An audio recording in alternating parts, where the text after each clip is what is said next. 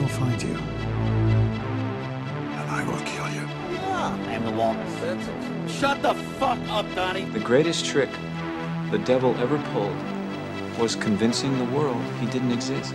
What we've got here is failure to communicate. Mrs. Robinson, you're trying to seduce me. Aren't you? Was it over when the Germans bombed Pearl Harbor? Hell no! Just been revoked. Open the pod bay doors, Hal. I'm sorry, Dave. I'm afraid I can't do that. You want answers! I want the truth! You can't handle the truth! Because it is my name! I see dead. Today, Junior? You ever dance with the devil in the pale moonlight? What? You'll shoot your eye out, kid. You like scary movies? Uh-huh. What's your favorite scary movie? The price is wrong, bitch.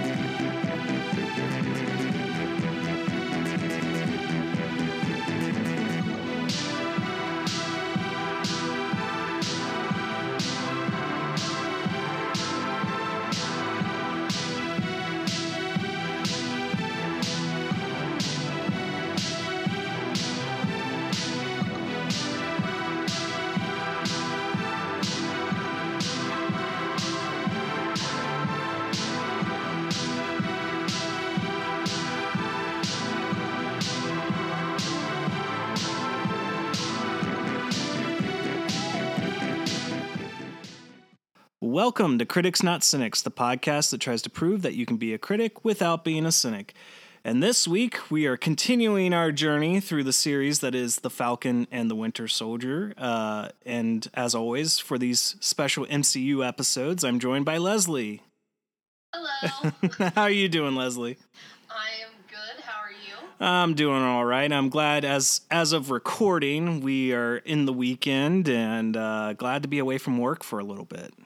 Yeah. Only to go to our non-paid part-time job, because we'll be doing some extra work this week. We got another double episode release, although I think, depending on how I feel about it, we may release the Godzilla vs. Kong episode midweek rather than dropping two in the same day, because I think when we did that with Justice League and our review of, I think, episode 1 or episode 2 of Falcon and Winter Soldier, it really diverted attention from both individual episodes, and people are now starting to like, oh, there were two instead of just one. So we'll see. I'll talk with. It was a big drop. It was a big drop, and it was a very long review from us for Justice League. I mean, it makes sense for a very long movie. And then, you and I like to geek out when we talk about anything comic book or nerdum related. So, and considering we can't really have these conversations with a lot of the people we work with, so. Yeah. But yes, we are covering episode 3 of Falcon and Winter Soldier, and this episode, it's titled Power Broker, and this is our midpoint of the season. We've got the 6 episodes, and like we kind of said in our last review episode, that this was probably going to be where we were starting to get more reveals, and I feel like we got some of it. Overall, in a general basis, like we kind of got to understand how the super soldier serum is making its way back into the reality, and some other reveals. So without further ado, again, like with the other episodes, it's kind of minor spoilers just from the observation. So, forewarned is forearmed. That's right.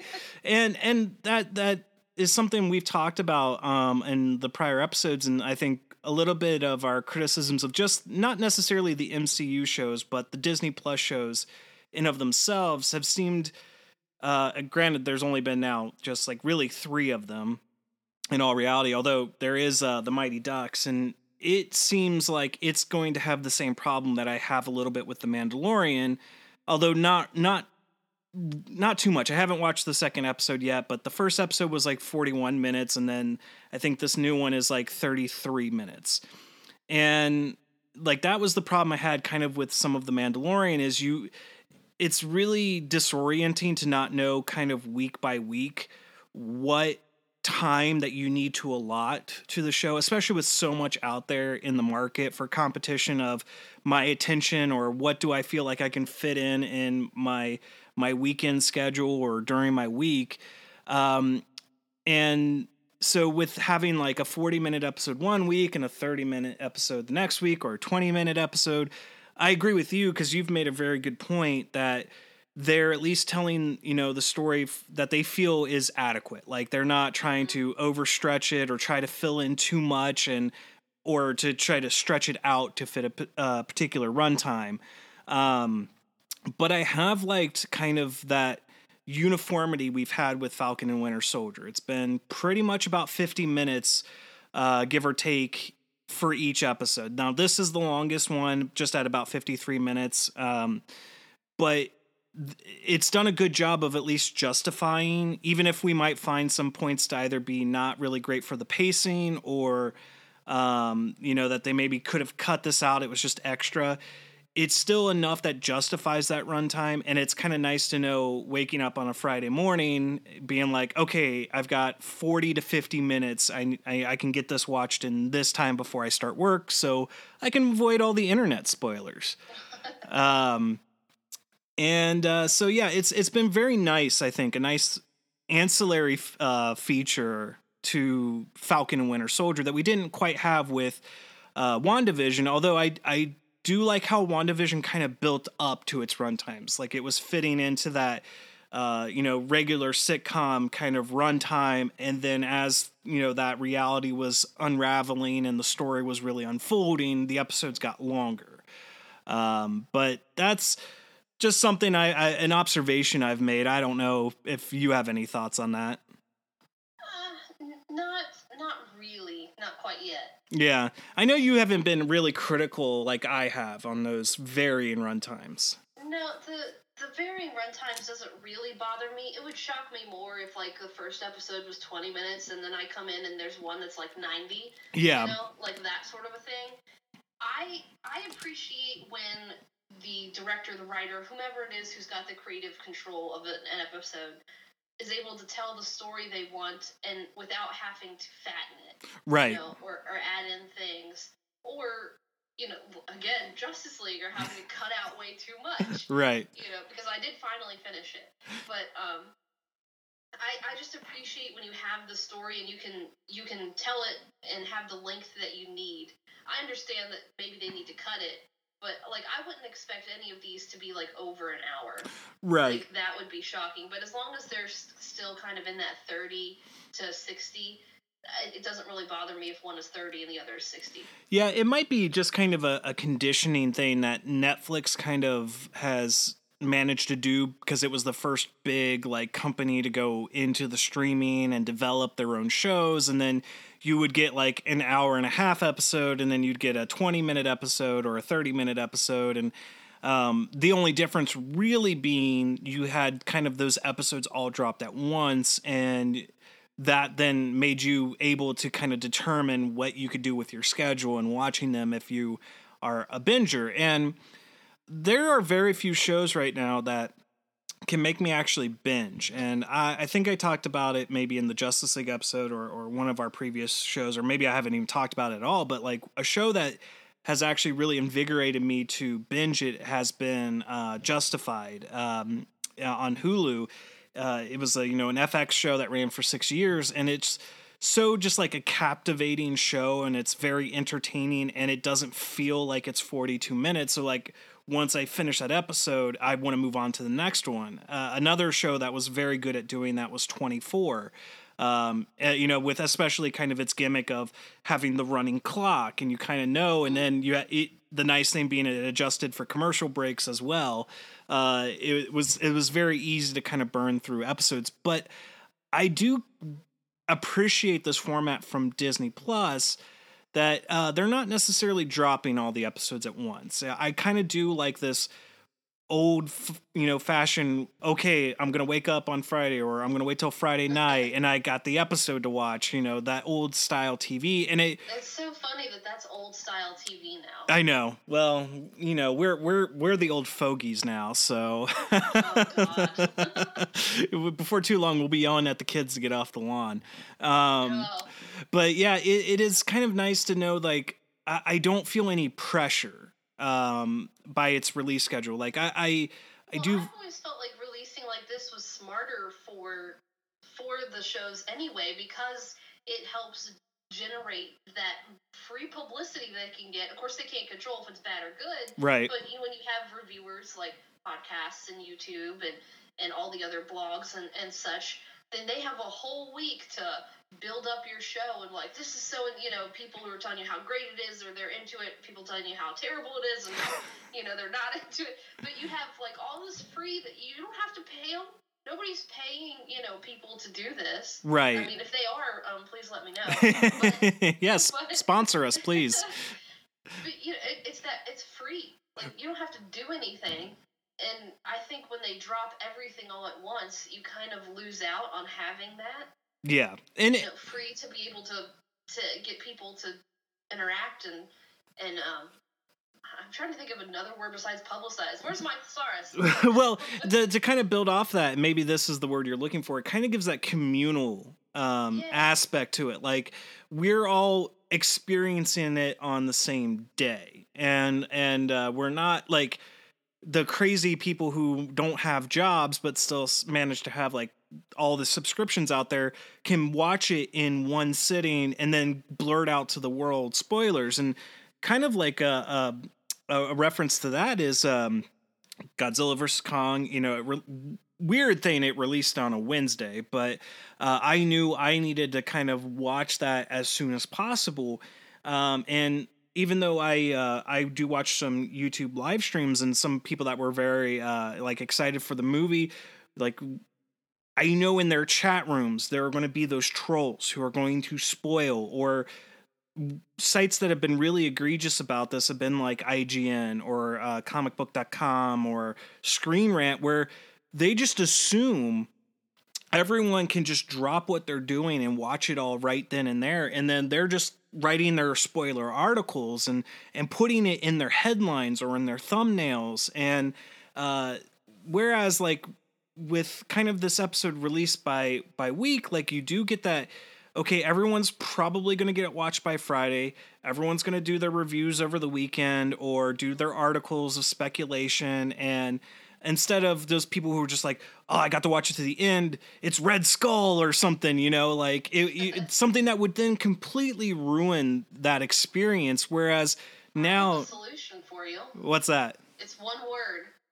What? Unplug. Well, I try to do that on the weekends. About the only social media site I go on the weekends is YouTube, and that's just because I'm listening to old live streams that are on way too late in the night for me to actually catch live, and they run far too long, and they're usually on while I'm playing video games. So, but it's just kind of that. It is kind of a consequence to social media, and even if you're just trying to go through your Facebook feed, inevitably somebody on there is going to be intentionally or innocuously going to just reveal something and not realize.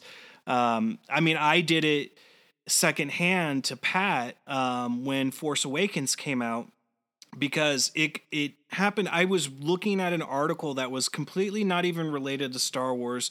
It was an interview with Quentin Tarantino about doing an R-rated Star Trek film, and I was kind of like looking in the comments and stuff, and someone posted pictures of what happens to Han Solo, and I was scheduled, like, I had my tickets and everything to see it that night, and I was like trying to convince myself that was fake and everything, and of course then the moment happened, and I was talking to Pat over chat, and I just said it like just not even thinking, and I said it assuming he had kind of already seen the movie, and then he was like, wait, what? And I was like, oh my God, I can't, like, I don't like doing that, and that's why we try to always announce if we're going to kind of talk spoilers before we do, so that way people are kind of, like I said, forewarned is forearmed, and they don't have something that's ruined for them beforehand. And like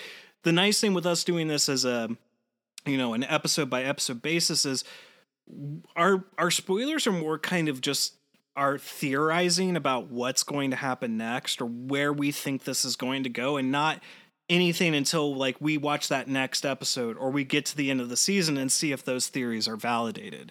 And there's a few of those theories in this episode. And so instead of us pontificating beforehand, let's just dive into it.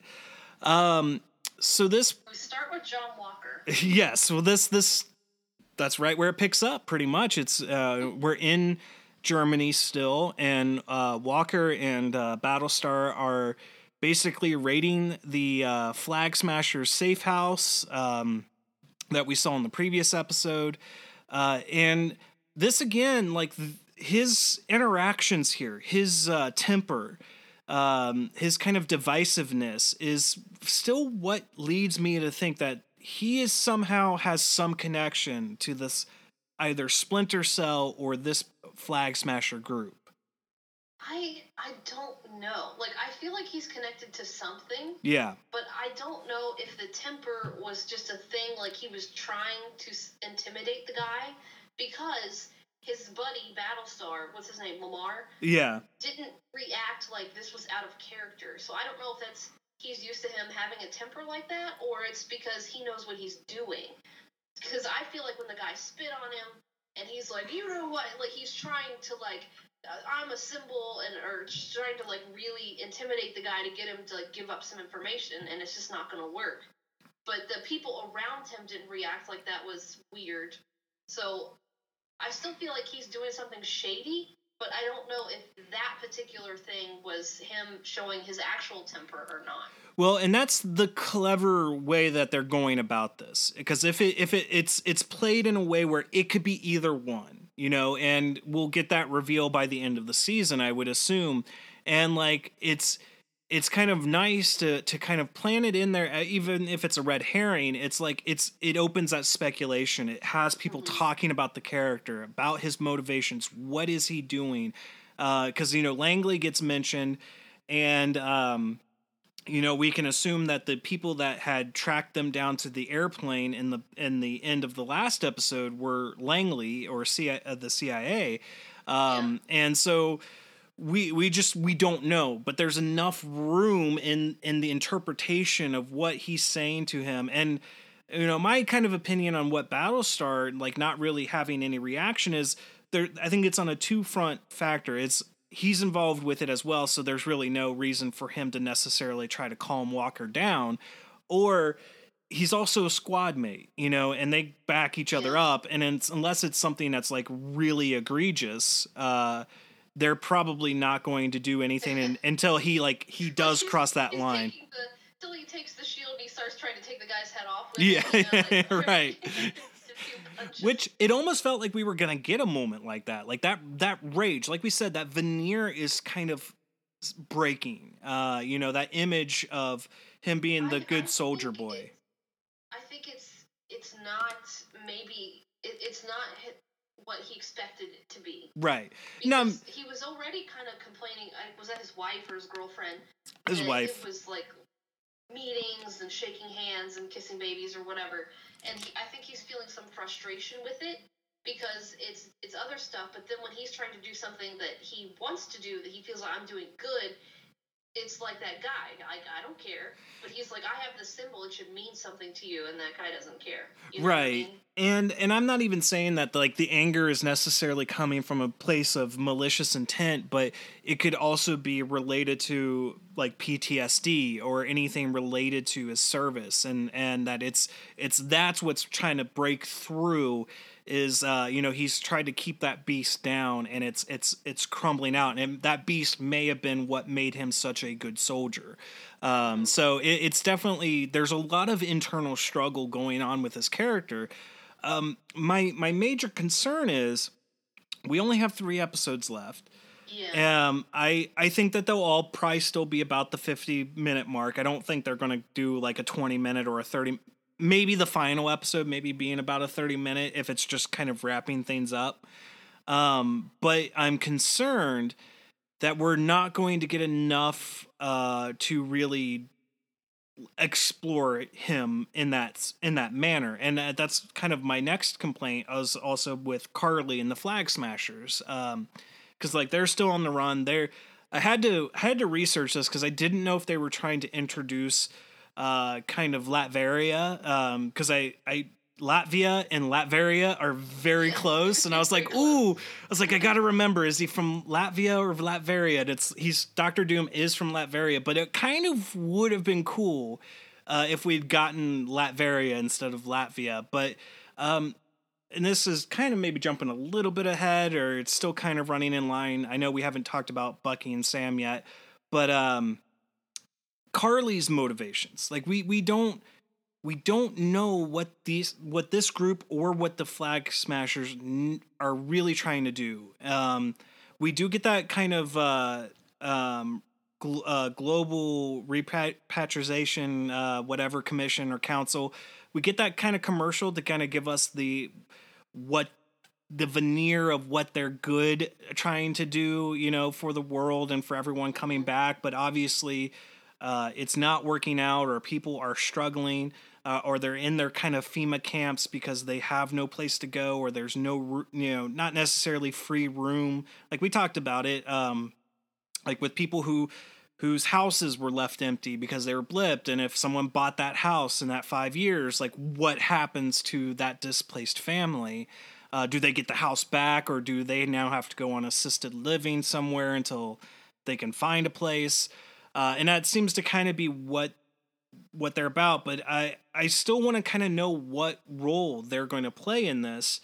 So I'm really hoping in these final 3 episodes we get more of a motivation, more of an understanding about why Carly is doing this, and if she is a Splinter Cell, what happened from for her to break off from the main group. And I'm just concerned that we're not going to have enough time to explore those. Yeah, that is my biggest concern, like we were talking beforehand, is that because this show is only supposed to be about 6 episodes, that they're not moving a little bit quick enough. Like, I don't want them to have to really speed up the story or whatever, but you've only got 3 more episodes, and you've got a lot to give me. Right. I'm sure it can be done. We've seen it done before, but it's my concern right now is that you've only got 3 episodes to give me a lot. Because, like you said, if her little group is part, separate from the big Flag Smashers group, they really haven't given us enough on the big group, let alone her little splinter group and what they're doing. And like I said before we were recording, I'm not sure if they're thinking, well, it's so simple that they're just not fleshing it out enough, that it's literally just our lives were better and now they're worse again. Like, and it's just that simple, but they're not, like they've not done any showing of, right, of flashback or anything, especially for her in particular being the leader of the group. Right, yeah, that's kind of my thing, and again, going back to kind of what we were talking about before recording, because they try to empathize Carly a little bit in this episode, but I don't know enough about her to like even have felt like any type of hate necessarily, or have any kind of strong feelings or attachments towards her, whether she's definitely a bad guy, or she's a kind of like a ghost from Ant-Man and the Wasp, where like she's a villain because she has to be to try to like live, because her life literally depends on her getting those quantum particles and stuff like that. That they haven't done that enough, and then they introduce her mother, and her mother's dying from tuberculosis, and it's like near the end, and that's supposed to be a very heightened emotional scene, and you're supposed to be like, oh, like this humanizes her, this makes me feel a little sorry or a little empathy for her, but they haven't done enough with her. And in fact, I probably would have been fine if we didn't have the whole Flag Smasher arc in this episode, because getting kind of back on track, this episode, what it did best and what it needed to do best with the particular character is what this episode did. Reintroducing Zemo, the breakout That was a great scene. It was fantastic, very well done. And what I also liked about it, because you get this a lot in MCU's done it, other movies have done it, where you have the people talking about the plan, and then you get like a little bit of snippets of the plan, and then but then you still go back and you show the whole thing. This didn't do it. It just had Bucky and Sam having that conversation, and Sam being, we ain't doing this shit. And Bucky's like, well, and Zemo just shows up, you know, and it was a very nice way to do it without bogging down the story and spending unnecessary time showing the whole breakout scene. Now, I don't know if you noticed this, but it caught my eye and it really bugged me. The prisoner that attacks the guy he's playing chess with has a tramp stamp. Does he? Yes. It wasn't like I was intentionally trying to look, but his shirt lifts up as he's jumping over, and there's a big tattoo on the back on the small of his back, and I'm like, huh, that's weird. Judging people's choices. Hey, you know, whatever floats your boat. But yes, that was a very clever way to do it, and I also liked kind of fixing some things that they did a little bit wrong with Zemo in Civil War. And I don't have a whole lot of criticisms of Civil War, but I didn't feel like they handled the character of Zemo that well. But they introduced to the fact that he's a baron and that, you know, he has means and money. And they kind of done that in Civil War and like explain that he wasn't just Sokovian special forces, it would make sense that how he would have had the means to do what he did in Civil War, because that was always something that bothered me. It's like, okay, I get he's special forces, but he would need money. He would need financing. And if he's just a Sokovian soldier, we saw Sokovia in Age of Ultron. It wasn't like it was a wealthy country or anything like that. And then, of course, introducing the mask. Now, mild, not really spoilers, but more kind of referring to the comic books. What I really would have liked to happen is while they were in that like makeshift lab, that the chemicals that caused the mask to stick on him permanently in the comics would have happened in this episode, like in the explosion. Yeah, like in that particular scene, because then it would have been, I thought, really cool, because he looked great in the mask. But it's only on for like a couple seconds. But at least they brought it there, you know? Yeah, well, they have it. So, right. You know. Yeah, it's always something they can explore further. But then we get to basically Madripoor, which is, if you're not familiar with the comic books, is basically the place where all the bad stuff goes down. Illegal arms deals, everything. In fact, like some people were pointing out the fact that it has, you know, references to Wolverine and kind of one of his arcs taking place in Madripoor.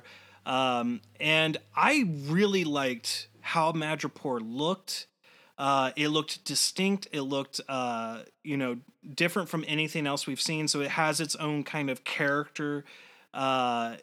But I'll turn it over for you to a little bit to kind of talk about maybe stuff I might have jumped over there a little bit. Uh-oh. You didn't give me enough time. Uh-oh.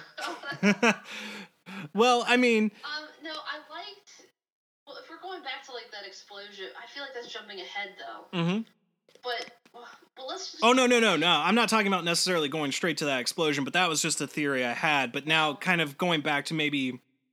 they're Bucky and Sam talking. I like the three of them, and they're walking in to that bar wherever they're at. Yes. You know, and I'm wondering, I'm like, come on, Zemo, how much did you give Sam to work with here? Because he's just standing there. Like, you didn't give him any background of like how this guy should act. Or no, anything. You just look like Smiling Tiger. Yeah, it's just stand there and don't say anything. Like, I feel like he could have given him a little background, but obviously Bucky did a really good job being a soldier. Like, I was watching Blind Wave react because I like to try and, like I said, watch other reactors afterwards. And one of them made a comment about, oh no, everybody's recording. His therapist is going to see this. That was something that was so funny. That did kind of cross my mind too, was like, oh boy, like now, you know, we had that one little hiccup in Germany. Now he's going on this, and like, there's not going to be anyone that's going to necessarily be able to bail him out this time.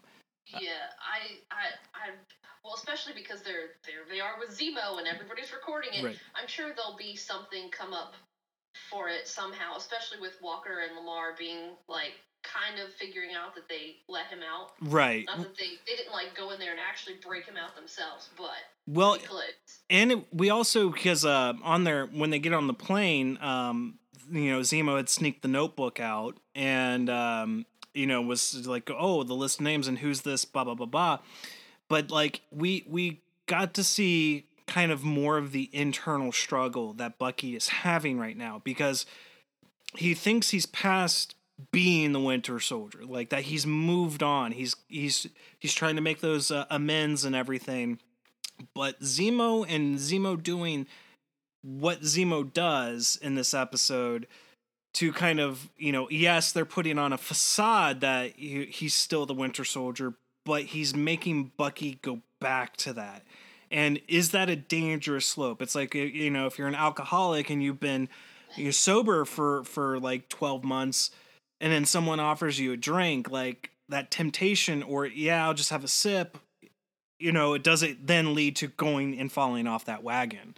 You can see that struggle with Bucky. Like, I really like Sebastian Stan, and I think he does such a wonderful job with this character. I would not have been willing to drink a drink with whatever snake gland that was. Yeah, I didn't know if some sort of gland, is it a venom sac, is it an egg, like, I don't know. But that wouldn't have happened. No. And then we kind of get introduced to, basically this whole point of going to Madripoor is researching or trying to figure out how they got this super soldier serum. We get, I can't remember the character's name. Selby? Yes, Selby. They just do the kind of whole explanation about a scientist and blah, blah, blah, blah. But also, jumping back a little bit, as they entered in, we get kind of a person who recognizes them, and she pulls her hood, definitely over her head and walks out. So that's, very foreshadowing and ominous about maybe events that's going to go on later. But we also get introduced, even though we don't know who this character is, but the Power Broker. And I'm really intrigued to see if we are going to actually find out who this Power Broker is. I feel like that might be someone from the comics. I'm not 100% sure. I mean, it's a name that sounds straight from the comics, so it wouldn't be surprised. But they really built that mystery up, it's definitely one of those where, like, I don't want to go look for it because right. I don't want to ruin the story for myself. Exactly. And I mean, not that they would necessarily translate it 100% from the comics, but I wouldn't necessarily want to do the research as well, because I kind of want to find it out organically. And but they have their conversation, but Sam gets an unfortunate phone call. Wouldn't you turn your phone off? I mean, this is nitpicking. It's not really a criticism. It's just commenting on the situation. But you're going into it like basically an arms deal, country that has no extradition, no real laws or anything like that. Wouldn't you turn your cell phone off? Facepalm moment. Yeah. Like, if Zemo had done up a card facepalm, like I would have been like chef's kiss. Perfect, Because definitely you try to put it on vibrate or so. Well, I guess it was on vibrate, but I don't know. That was really really? Come on, man. Yeah, I think I would have tried to have found a better explanation. Be like, oh, it's just so and so, or no, I can get this later. Well, the immediate reaction to Sam, I guess, because when his sister said his name, and that immediate, you're not him. I'm like, how do you know that? Well, I guess, do you know his name or something? Because you said it was the first time you've met him. Like, oh yeah, that's true. She hadn't seen him before either, so I'm like, how would you know? I mean, like, couldn't he have just played it off like, yeah, that girl of mine, some sort of thing, like, if she calls me this, or, they could have played it off, but they were like, immediately shoot him in the face. Right, so yeah. To me, that felt very plot devicey. Yeah, it did. Now, I do remember like when Zemo's telling him, you know, why he's dressed the way he's dressed, because like Sam makes the bad joke about like being a pimp or whatever. That like he did say the name, and then because the name was like AKA Smiling Tiger. So unless like Selby knows him also by his actual name, but even then it could be like, oh, she just knows me by Sam, you know, like. I'm sure he would have been able to improvise in that situation if like, she didn't immediately react that way. Know. Like, because in my head I'm thinking, maybe because I'm not a paranoid criminal, but if somebody like randomly like walked up to you and called you by a different name, I would think, well, that's weird, but I'd be wondering like why they know you by a different name than I do, you know? Right. It's sort of like Back to the Expanse, like Amos versus Timothy. Like, nobody was immediately like, let's shoot him in the head, or, you know, like... Melba's just curious, like, why you call him Timothy when I know him as Amos. You know, it's just sort of like, that's weird. So I guess when you're a paranoid criminal, you absolutely can't have any other code names or pet names or anything that anybody else knows you by, ever. Not one. Who knows? I mean, to kind of go back to Justified, I don't know. There was a character that was living basically hiding under a completely different name for 30 plus years. So who knows? But yes, and this, it felt like it escalated too quickly and it resolved too quickly. So like, because immediately as soon as they're like, oh yes, kill them all, Selby gets BTFO'd by a sniper shot, and like the rest of them, of course, they take out the rest of the guards. But then it's like, okay, we need to get out of here, leave the guns, which didn't make sense to me at all. It's well, like, I thought he like had a plan. Like I thought he was gonna do something that I was gonna be impressed with. I didn't know that they were just gonna like literally walk out and straight down the highway. Like, yeah, that was a weird cut because it's like they're in the room.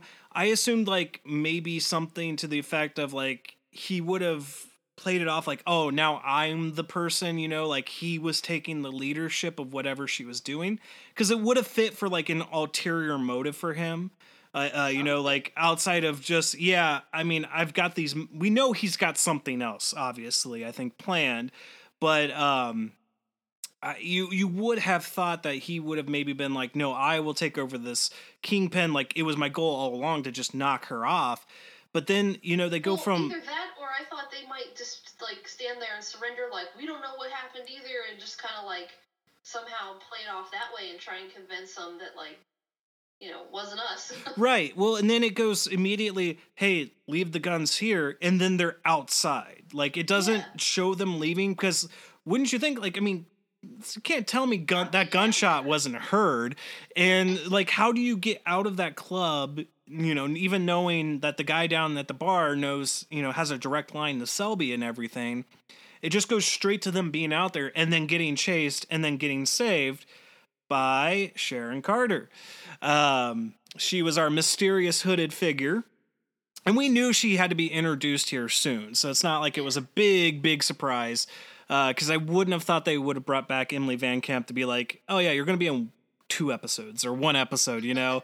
But my biggest thing about the introduction of Sharon Carter in this episode, even though I know you and I are going to probably have about the same criticism of what happens a little bit after this, they finally kind of gave her character justice. I understand with her introduction into like Winter Soldier, it was an intro. So like I wasn't expecting too much of like character fleshing or background or anything like that. Just kind of introducing her and, you know, nods to maybe being related to Peggy and everything. And, you know, her code name of like Agent 13 and stuff like that.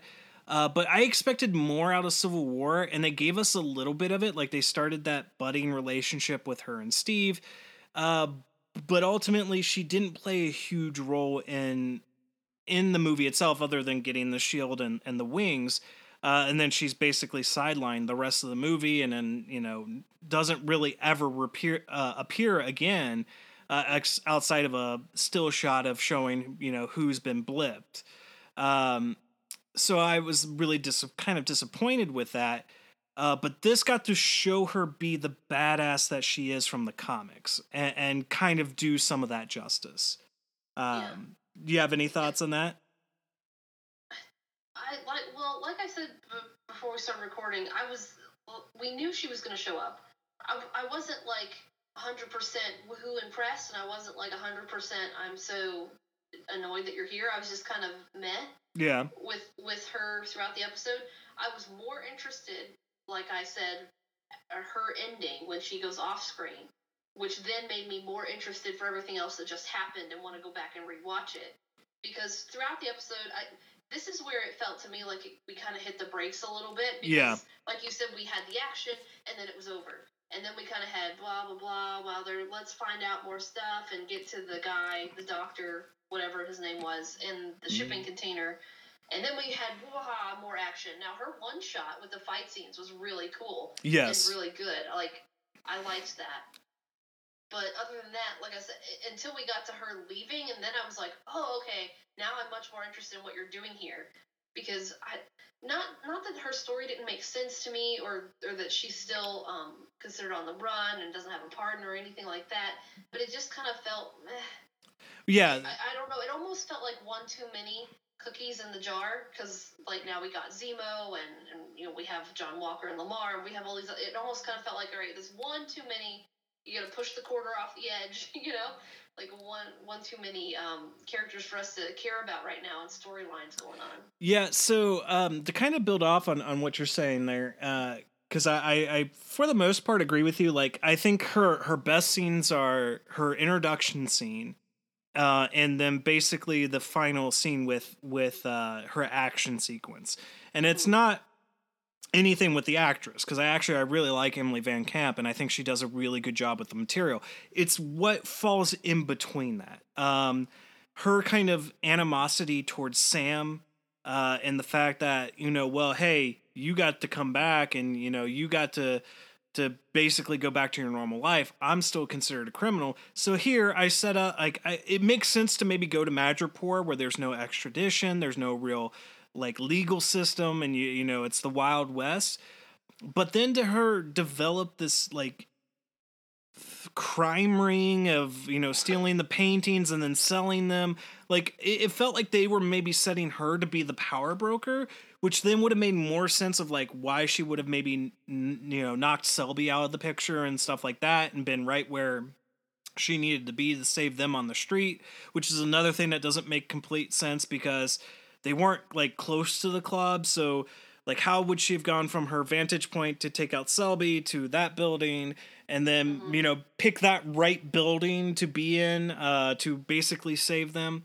But the whole party scene, while it's amusing, more so in the sense of Zemo kind of trying to dance a little bit in the party scene, it felt out of place. It didn't feel like it was needed. It didn't contribute anything to the story. And I just don't like this idea of just because she was wronged by the government for taking the actions she took, and then, being blipped and then being brought back and not having pardon or anything, she would just automatically resort to crime. I understand she's got to, make a living and everything, but it just doesn't feel consistent with her character from what we've seen in the movies and obviously what we know from the comic books. And, it would make sense that she would be in hiding in Madripoor, but not doing this, because it feels to me like her doing this would put her on more of a radar than staying low and trying to stay out of jail in the States. Yeah, so this is the whole part that has I a theory for me of I think she's still part of the CIA, which could very well be. And when we know CIA is involved in this in some aspect with going after the Flag Smashers, and I would lean towards that too. I would lean that she's more, because I think that was my speculation even before we got to see her, and maybe even before back in episode 1, that I figure she's in deep cover or something.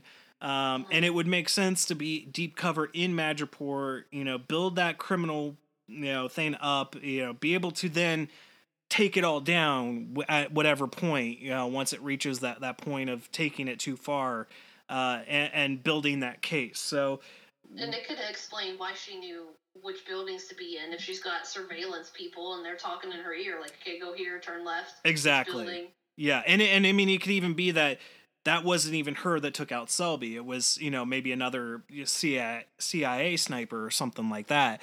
And that's what we're talking about here is they've got all of these, like you said, like cookies in the jar, but do we have enough time to concisely and satisfactorily wrap everything up? Because it's my worry that's not, especially if you're not planning these to be multi-seasonal, which, like, again, you and I have said we don't care really either way. We wouldn't mind it if we got another season of Falcon and Winter Soldier, or like maybe if they view WandaVision as season 1 and then Falcon and Winter Soldier season 2 or something like that. But if you're going to introduce these concepts and these characters and these plot lines and these threads, as much as you're giving it an hour runtime, you still only have that hour and you only have 6 episodes. And so you need to make sure that you're not going to, because even, I mean, the movies have done this, and I mean, they get more of a pass because it's a movie and you get different writers and different directors and they decide they want to take it in this way or that way. I'm looking at you, Last Jedi. But, you know, so it's a little bit more lenient in that sense. But when you have a show, you have it planned out. You have, okay, we've got 6 episodes. We've got an hour piece. This is the story. This is the concepts. This is what we want to reveal. This is how we're going to wrap it up. So hopefully they've been, you know, had the foresight to be like, yes, we're introducing a lot of threads here, but either this is going to pan out to its own movie, or this is going to get wrapped up in episode 5, and then the next thing will be wrapped up in episode 6. So I just hope that they have that forethought. Like, as much as we praise Feige for having that forethinking, he's still ultimately held down by whatever the writers decide to do. Like, you know, it's not like he's just necessarily going to nope, throw that episode out, or throw that concept out.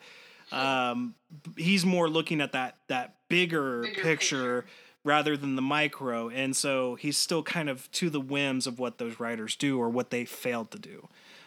So hopefully they do wrap those things up. And ultimately, with the rest of this episode, there's not much. I mean, we've already kind of hit on kind of how it ends.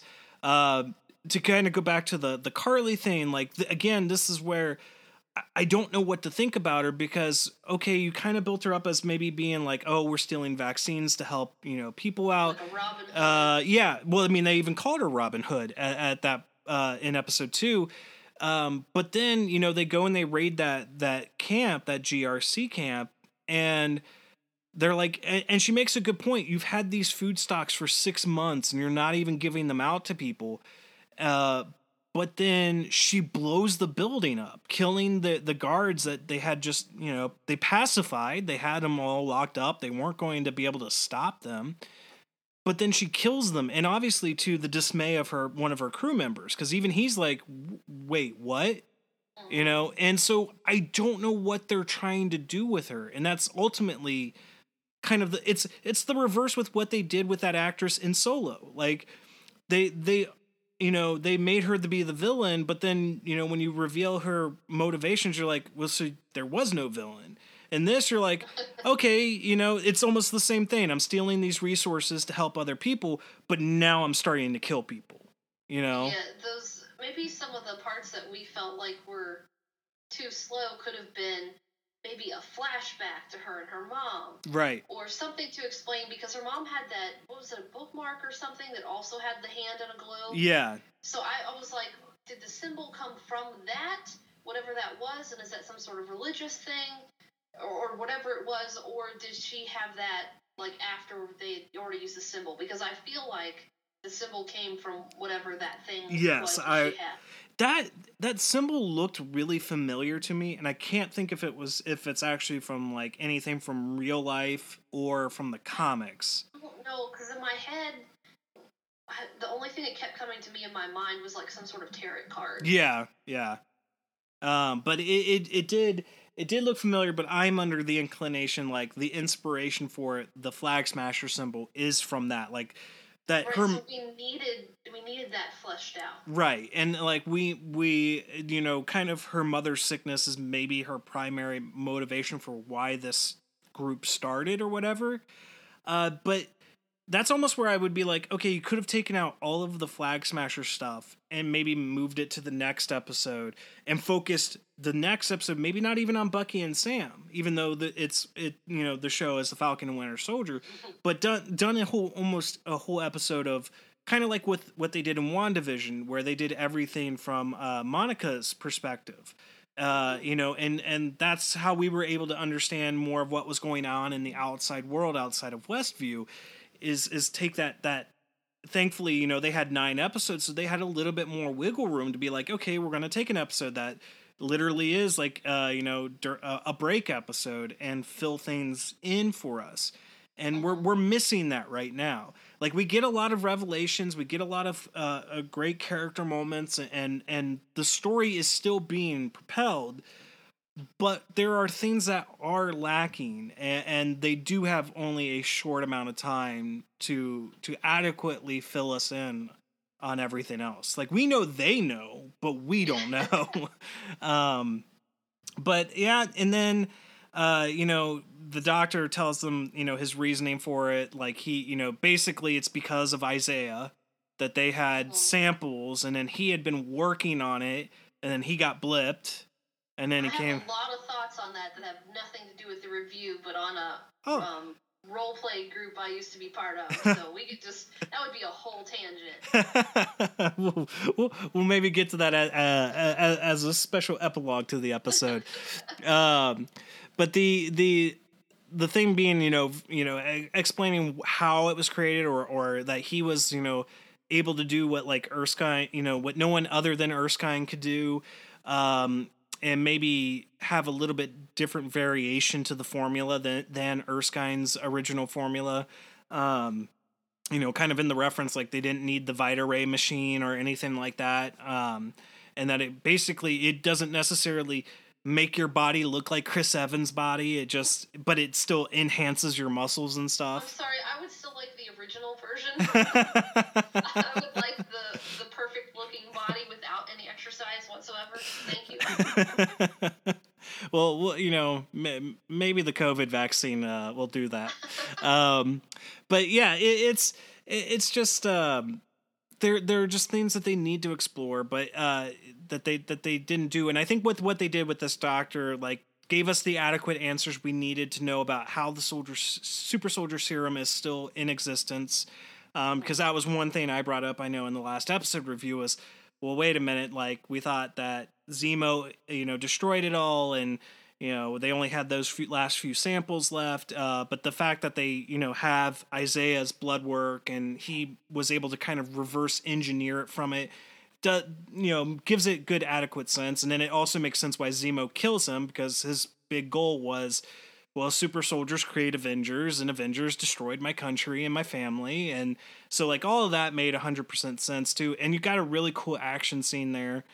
And then we end up, oh God, what country do we end up in? Are they in Latvia at the end? I think, that's where they went to Latvia. And, you know, they're following their leads, and Zemo and Sam are, you know, going off, and Bucky's like, hey. And before that, that's when Agent 13 went off with that woman in a car. Right. And that was the instant when I thought, she's still part of something. And she's either part of this, she's the power broker, or she's still part of the CIA somehow. Right, yes. And I'm hoping that we still have her in the next 3 episodes. Or at least 2. You know, maybe take a break from 1, but I don't want them to just be like, yeah, she's a one and done. We satisfied that, you know, kind of fan call for her character to come back. And I think it would be disingenuous to Emily to just be like, yeah, you're here and now you're gone. And you can go back to obscurity and everything like that.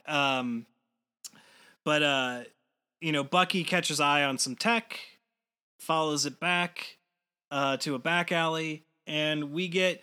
Now, I know you had some confusion on this a little bit, but it's understandable because, you know, I had some issues too. but it's the original Wakandan guard from Civil War who is basically telling, Black Widow, like, move or you will be moved. And at the time, and even like before we were recording and looking it up on IMDb, I thought like they replaced that actress with Denai Guerra from The Walking Dead, who played I think whatever her name is, Oloye or whatever, in to replace that particular character. Yes. Because since Black Panther took over, took like right after Civil War, and he's traveling back with her, like it just made sense that was the same, character, just not the same actress. But this character and actress has actually been in Infinity War and Black Panther as well. And so like I recognized her as soon as she showed up on the screen and realized, okay, it's the same bodyguard. And Bucky knows she's after Zemo, which would make sense because of T'Chaka. Yeah, that's too. Well, and it's because of T'Chaka. So, it's a really good cliffhanger to end the episode on. But again, it could be introducing one too many things. That's where it's like too many. Right. Something's going to fall off the edge or not get taken care of. Because we're here at the halfway mark, and Sam still doesn't have the shield. We don't know Walker's true motivations. Not that I want to know his motivations right now. I like this mystery they're building up with Walker. I almost wonder, just like complete total speculation, because I know nothing. Again, like I said, if anybody who's like super comic book fan and like recognizes stuff, again, I'm not researching because I don't want to ruin story for myself. But I'm almost wondering if somehow John Walker's going to get blown up and killed, and then Sam is going to get the shield. Like, it's not going to be like we're taking it from him or anything like that. He's going to have some sort of tenuous, I almost crossed the line, and then he dies, sort of kind of redeeming himself Boromir-like, and then Sam will get the shield. It's possible. I mean, that's our concern here, right? Like, we've got these 3 episodes left, so hypothetically we have 3 hours left. Mm-hmm. Will they be able to do everything satisfactorily? Will we get Walker's storyline wrapped up well? Will we get Sam's story and Bucky's story? Because we still... and Isaiah. Like, I don't want Isaiah to be a one and done either. I wouldn't even mind, like, us getting, like, just a one-off spin-off show of like seeing his adventures in the Korean War and stuff, like understanding his struggle and what it was like for him to be Captain America, but obviously it wasn't the glitz and glamour and glory that Steve had just 10 years prior in World War II. So that's something I would love them to explore more, because you throw that out there and you're like, and it's like, oh, that's really cool, but I don't want it to go away. Much like with Sharon, like I don't want her this just to be her only episode, and then they just like, yeah, we don't care about her anymore. And Zemo, we got to wrap up stuff with Zemo and what maybe master plan he might have. Now the Wakandans are here. Yeah, we got Wakandans involved. We got Sarah's loan with the bank stuff and the boat, so we got a lot of plot points that we need to wrap up. And I just hope we can do it in 3 hours. 3 hours. Because if we can't, then it's not going to work out well. And it could ultimately hurt the show. So far, even though, we've brought up these points and we've been critical about stuff, it's still been a good show. It's still been another good entry into the cinematic TV universe, I guess, or whatever. It's still the MCU, but MCU, yeah. But because I know like Feige's looking at these not necessarily as TV shows, but like 6-hour movies. So basically a whole bunch of Snyder cuts, essentially. But yeah, I just hope that things will be wrapped up. It will be done concisely and, again, satisfactorily, because I don't want this to be the chink in the armor. Like, because WandaVision worked out so well, set up so many great things, and it had all of its great connections and ties and Easter eggs. and so far this has too, but that story still makes me like, at least with WandaVision and that kind of reality bending, like that led for us to more like, I guess maybe leniency in the story, because we knew like things were going to have to unravel. This was going to have ramifications and impact or greater scale. But this, we don't know. It feels almost in a bubble in a sense, like that it hasn't acknowledged the events of WandaVision at all. Outside of basically any character that's been involved with the Captain America movies, nothing else has been really referenced. Not really like a whole lot of Stark references or, Banner or Thor references. Not even a whole, other than like the fact that the Flag Smashers are trying to go back to the blip kind of way of life. Nothing about Thanos, really. Nothing about that big fight. Hardly even a whole lot to deal with Steve. Like Steve's name gets thrown around, but ultimately it's not really dealt with or felt really connected. Like I said, it would be great if we just get a one scene cameo of old Steve, like at the end. Well, even if they connect to something in like an end credit scene in the last episode, I think would at least be enough to be like, okay, we do recognize we exist in the same universe as this other thing. Because the one thing I don't want the MCU to do is to start doing kind of like what the DC does really well, is having all the different Earths in the multiverse. Even though I think Marvel was at the Multiverse of Madness or whatever with Doctor Strange, but when I think of multiverse, my mind automatically thinks DC, because I've always associated with them and thought they did it really well. Like, and I get it. Right.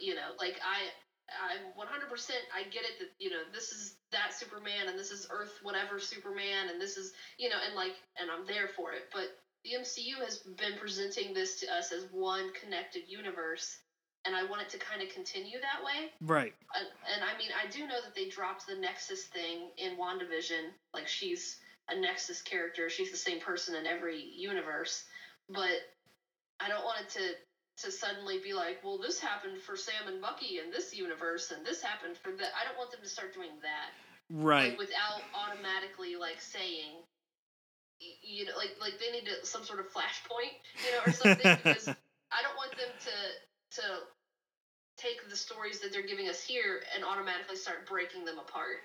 Like, no, these are all connected until you have something that, like, until the Doctor Strange movie comes out, and then they can break apart or something. Right.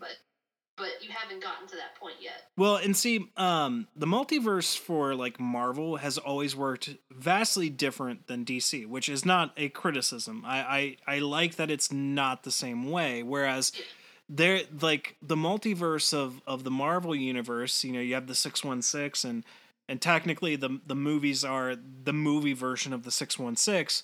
But like they aren't aware of each other. Like, there's no cognizant awareness of, oh, there's a Bucky and Sam on this Earth, and then there's a Bucky and Sam on that Earth, or there's not a Bucky, or there isn't a Sam. And they couldn't necessarily travel in between. Like, you never had a mixing. So that's why you had kind of the Ultimates universe when Brian Michael Bendis was kind of doing his 2000s revamped Marvel continuity, while they were still doing their mainline Marvel 616 stuff. And then they didn't really kind of collide until they decided the Ultimates line like kind of needed to die out. Sales weren't doing well. And then they did basically, I think it was Cataclysm or whatever, which then really only took like Miles, like was the only survivor of the Ultimates universe, and transplanted him over into the 616. And DC has a better history with handling the multiverses, and like I've talked about in the DC fandom, and the speculation with what they're going to do next with the Snyderverse, or if they're going to do anything with the Snyderverse, that they've come to realize that they're fans of DC movies or DC comics or the DC shows can separate those that Earth's Superman is that Earth's Superman. And I think they were just announcing that the Matt Reeves Batman movie that's scheduled to come out later this year with Robert Pattinson is like they're Earth 2 Batman, because I think that even though they've said no to, like, you know, bringing back the Snyderverse, DC or Warner Brothers has been making some interesting changes. Well, by all means, it's like shattered records for HBO Max, and it's been one of the most streamed titles and stuff like that. But they had a New Gods movie in pre-production. They were going to develop a Trench spinoff for Aquaman with James Wan attached, and they just nixed both of those projects just like today. And I'm taking that as a sign of, okay, they're trying to figure out how they can still incorporate the Snyderverse and how Flashpoint for Flash is going to work, because ultimately that's their ultimate fixer tool, you know, regardless on whether you want a Justice League 2 and 3 and have Zack finish that story or whatever. Like, that's the point of Flashpoint for Flash, is it's going to kind of fix things up a little bit, you know, introduce that concept of the multiverse for the people who aren't aware of a multiverse, although if you're not at this point, you're living under a rock. But, you know, it's been such a cool concept, and I don't want Marvel to just, like, start doing it. Like, I like that they're doing kind of the multiverse of madness, but or madness, whatever. I can never remember. I think that was right. Multiverse okay. of Madness. Although I like that that's what Doctor Strange 2 is going to be about, I don't even feel like that fits for Doctor Strange necessarily. Like, if anything, it needs to be Spider-Man and Spider-Verse. You know, I've talked about this for ages, and I've talked about it before they did, you know, the Spider-Verse animated movie, which is fantastic. That, like, it would be really cool to have Tom Holland and Tobey Maguire and Andrew Garfield all on screen together and do that kind of live action Spider-Verse, and give, in my idea, not that I'd have an actual story idea for it, but my idea of it would be basically to have Andrew Garfield be the one to, like, kind of sacrifice his life for whatever reason, to save whatever needed to be saved, so that his, you know, Spider-Man was kind of given his good send-off. Like, we had 3 movies with Tobey, kind of all wrapped up, even though they were going to plan on doing a 4th one, but he got a complete arc, even if his dancing in Spider-Man 3 is awful. And emo Peter Parker is absolutely horrendous. But he got a complete arc. Like, they finished that story that they started in Spider-Man. And I think that Andrew Garfield's was, like, maligned a little bit, and Sony kind of really caused problems with Amazing Spider-Man, because I didn't think he was a good Peter Parker, but I thought he was a fantastic Spider-Man. Like, my opinion has been, like, Tom Holland is the first one that I felt like has been a good Peter Parker and a good Spider-Man. Yes. Because before I felt like we got one or the other, but not both. Like, I felt Tobey Maguire was more of a like, even though he was quippy, he played a better Peter Parker. And then I felt Andrew Garfield did the quippy as Spider-Man a lot better, but didn't fit kind of a Peter Parker aesthetic. And then Tom Holland, who I wasn't even necessarily like, yay, when they cast him or anything, but as soon as he walked on camera in Civil War, I was like, yes, I'm in. This is Peter Parker. This is Spider-Man. Like, they got it perfectly. So it'd be kind of, you know, nice to give Garfield his send off, even, you know, since he didn't get his 3rd movie and they didn't, you know, move forward with those plans. But I don't want them to rely on that crutch of a multiverse. That's, I think, purely a DC thing. And not a crutch for them. And it's not. In fact, it's been like just a cleaning house tool for them several times. You know, they get rid of it, they bring it back, and Marvel doesn't need to try and do that too, because I think it would be really, I mean, as much, I don't know, I just don't want, like you said, I don't want there to be like, here's this Earth's Captain America, and this Earth's Captain America, and here's this Captain America. It's like, I enjoy it with DC, and I want such a nice separation between, franchises. That's why when all those rumors were flying back that Feige was going to get involved with Star Wars and all the actors were going to cross over to that. I was like, no, I want some delineation on some lines between my franchises, and I don't want all the same actors and all the same stuff. Right. And oh shoot, I just had something and I just lost it in your little Star Wars rant. Sorry. No, you're fine. It was something to the effect of I got it. And that's the purpose of like the What If show. Like that's what I like. What their concept of doing with What If is like what I want their kind of version of a multiverse kind of to be. Do it as an animated show, have them come do their voiceovers or whatever. And I'm really I'm kind of excited, because Chadwick Boseman, before he passed away, was able to still do T'Challa's voice as Star-Lord for the What If, like he became a Guardian of the Galaxy.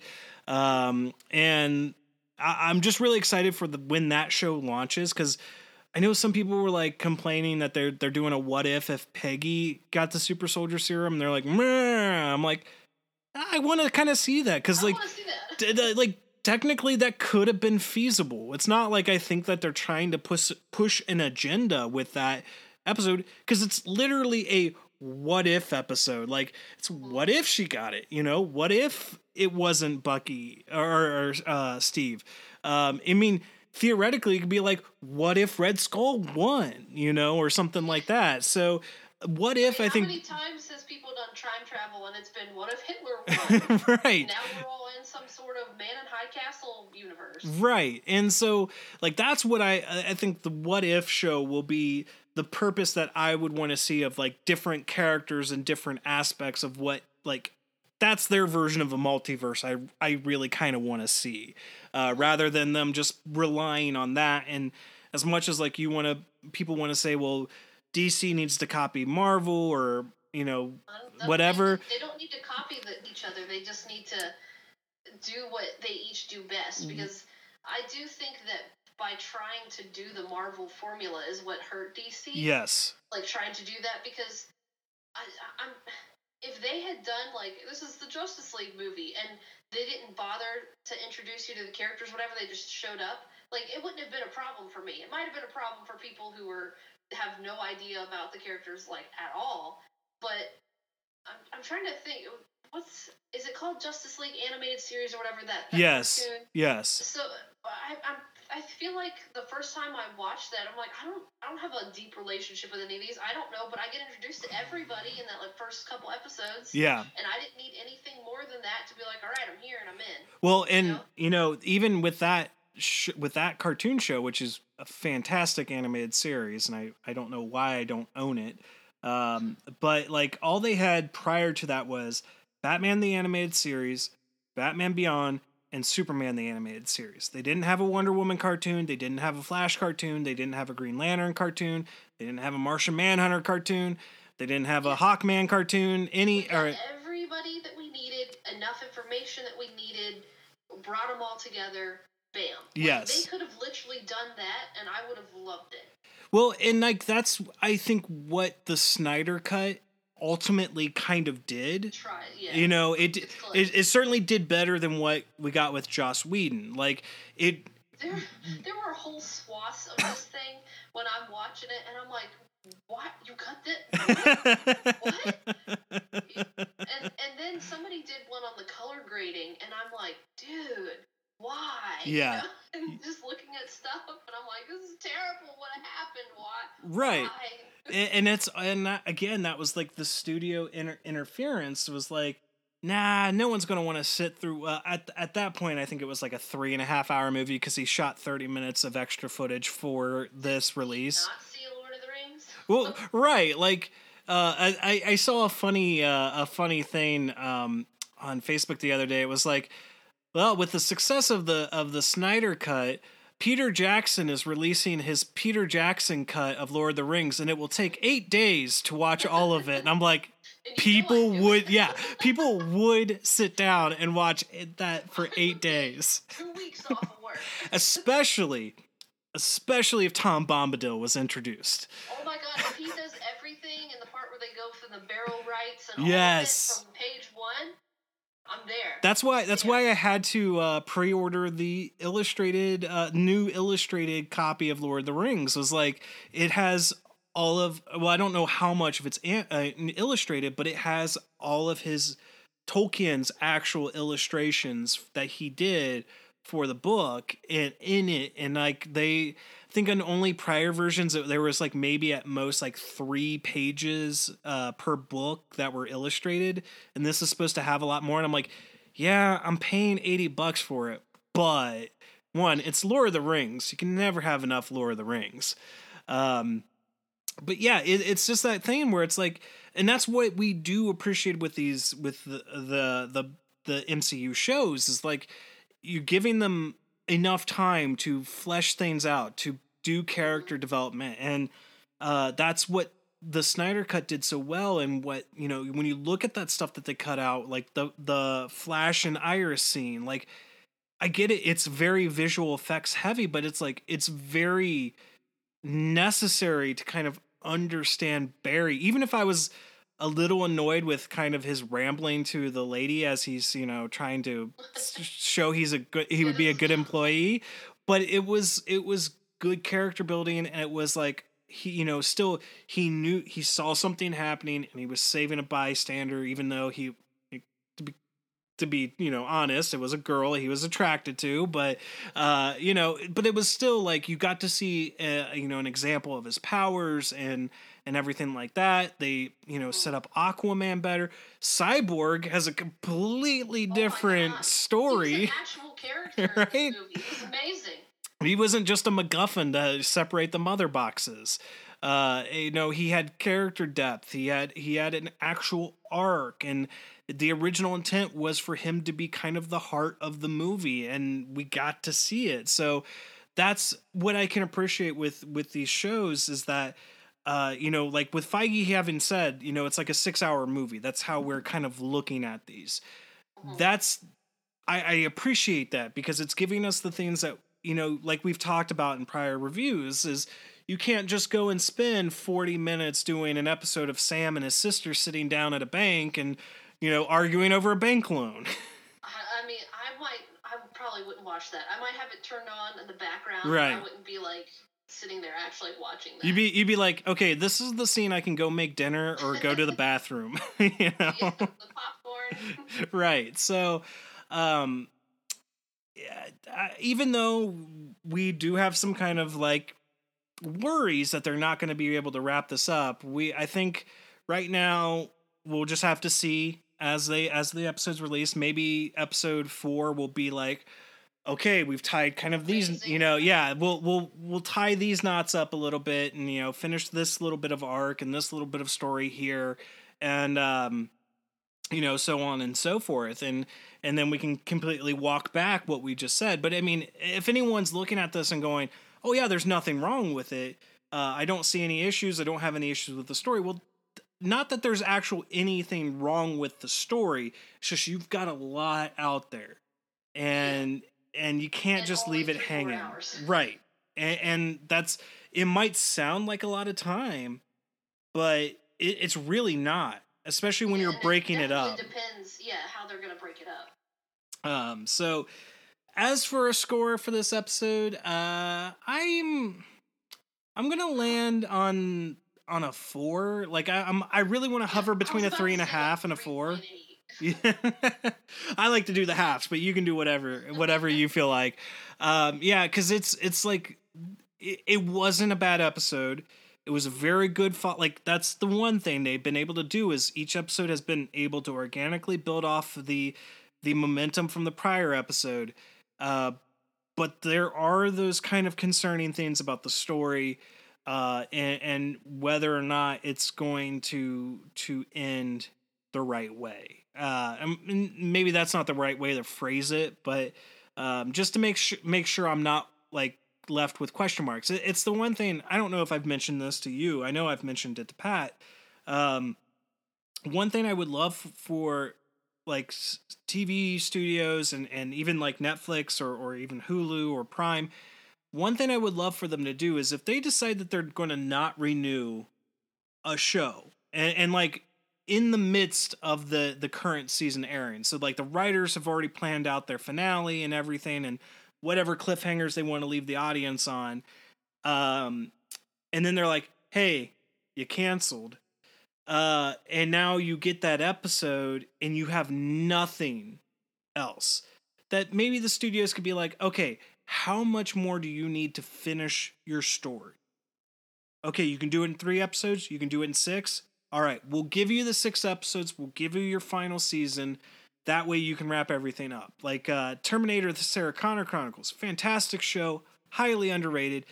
Ends on season 2 with John going to the future. And it's like, well, wait. What? I want to know what comes next, you know? Well, even if they could just be like, you're canceled, you get 1 episode. Because I feel like asking them to give more is like just not going to happen because of studios and TV movie whatever. Maybe thing, you know, something. Like 1 more episode to just try and wrap things up, or like a TV movie special sort of a thing, just to wrap up when you know you're canceled. Because if you watched Agent Carter, like that cliffhanger, like, well, crap, I need to know what happens. I haven't finished season 2, so actually I don't think I've seen any of season 2. And I need to know what happens. Well, and that's you know, that's something we've talked about, like you know, with Agents of S.H.I.E.L.D., one of the reasons you haven't really gone on after was season 5 was because like at the time they thought they were going to get canceled anyway, so they kind of wrote everything in a way that you would be fine with it. Right, they wrapped it up for me in really well, because they left you with a wanting more enough. You know, I say they left us with enough, like the word enough, like in quotes. I wanted more enough. I was wrapped up enough. Like everything was all enough. And it was that nice balance of wrapping things up. It didn't totally feel like 100% goodbye forever, you know, but it was also like, I'm satisfied to stop here. And then it was like, oh, now we have 6, and I've just not gotten back to, like, I feel like I should go back and start back with season 1 and, like, to get my interest back into it, because I'm kind of like, I'm kind of happy, like, right where we left it, so. Well, and that's, like, so kind of one that is the opposite of that is Krypton. Like, and Krypton, to be fair, was not a show that I could get into. It took me about 3 tries of actually rewatching the premiere. I've watched that premiere more times than I think about almost any other show, other than rewatching Smallville. I just was not really brought in by the beginning of Krypton.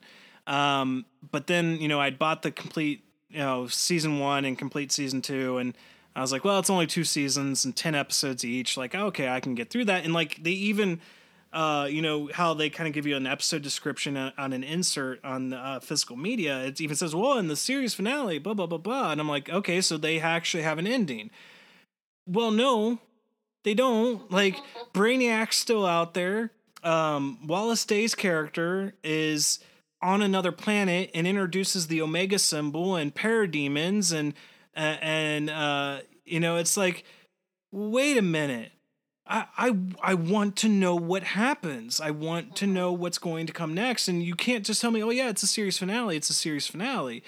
You know, so I think like it would be just also kind of just generous enough to a courtesy to the actors and to the crew and everything like that. It's not just like, hey, by the way, you're out of a job, because I know if tomorrow work said, hey, we're releasing you in 3 days. Like, you're going to be out of here in 3 days.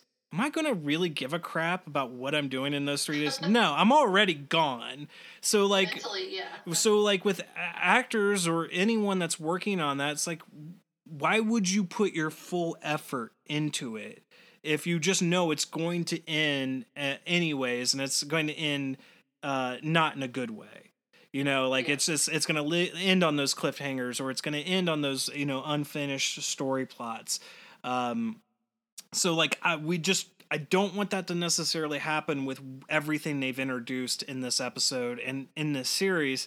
I just want those things to be wrapped up, unless their plants, seeds that they've planted for seasons later, but since they don't really have a plan for that outside of Loki's the only one I've heard of anything about a season 2 for, I just don't want them to just leave us hanging, Yeah. Any final thoughts from you?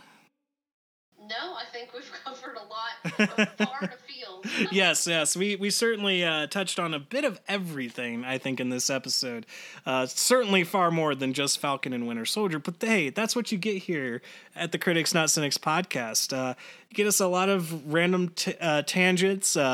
Most of it always unedited because I'm going to admit it. I'm a little too lazy to go back and re-listen through everything and go, yeah, we can snip that out. But as always, you can follow the podcast on Twitter at CriticsNTCynics. Follow us on Facebook at Critics Not Cynics Podcast. We are on Apple, iTunes, Spotify, Podbean, Google Play, Audible, Amazon Music, basically just about anywhere you can get your podcasts. You can write into the podcast at criticsnotcynics@gmail.com. And as always, we would appreciate it if you would leave a rate and review on whatever service you get the podcast on. It really helps, share us around and help people find the podcast. I'm going to keep shilling the fact that we got big things coming, equipment planned on order and website coming at some point. And improving everything, eventually getting on the YouTube and stuff like that. As much as I see all these random people who use just their phones or whatever, and they manage to put stuff up on YouTube with relative ease, I have not had the ease of that, and I don't quite know why, and I've got good equipment. So, all right, guys. Well, we will talk to you in the next episode, which will be coming really soon after this one, where we'll be covering Godzilla versus Kong. It was a really fun time, to give you a little bit of a hint, and you will hear Pat and I geek out about that movie. So we will talk to you guys next time.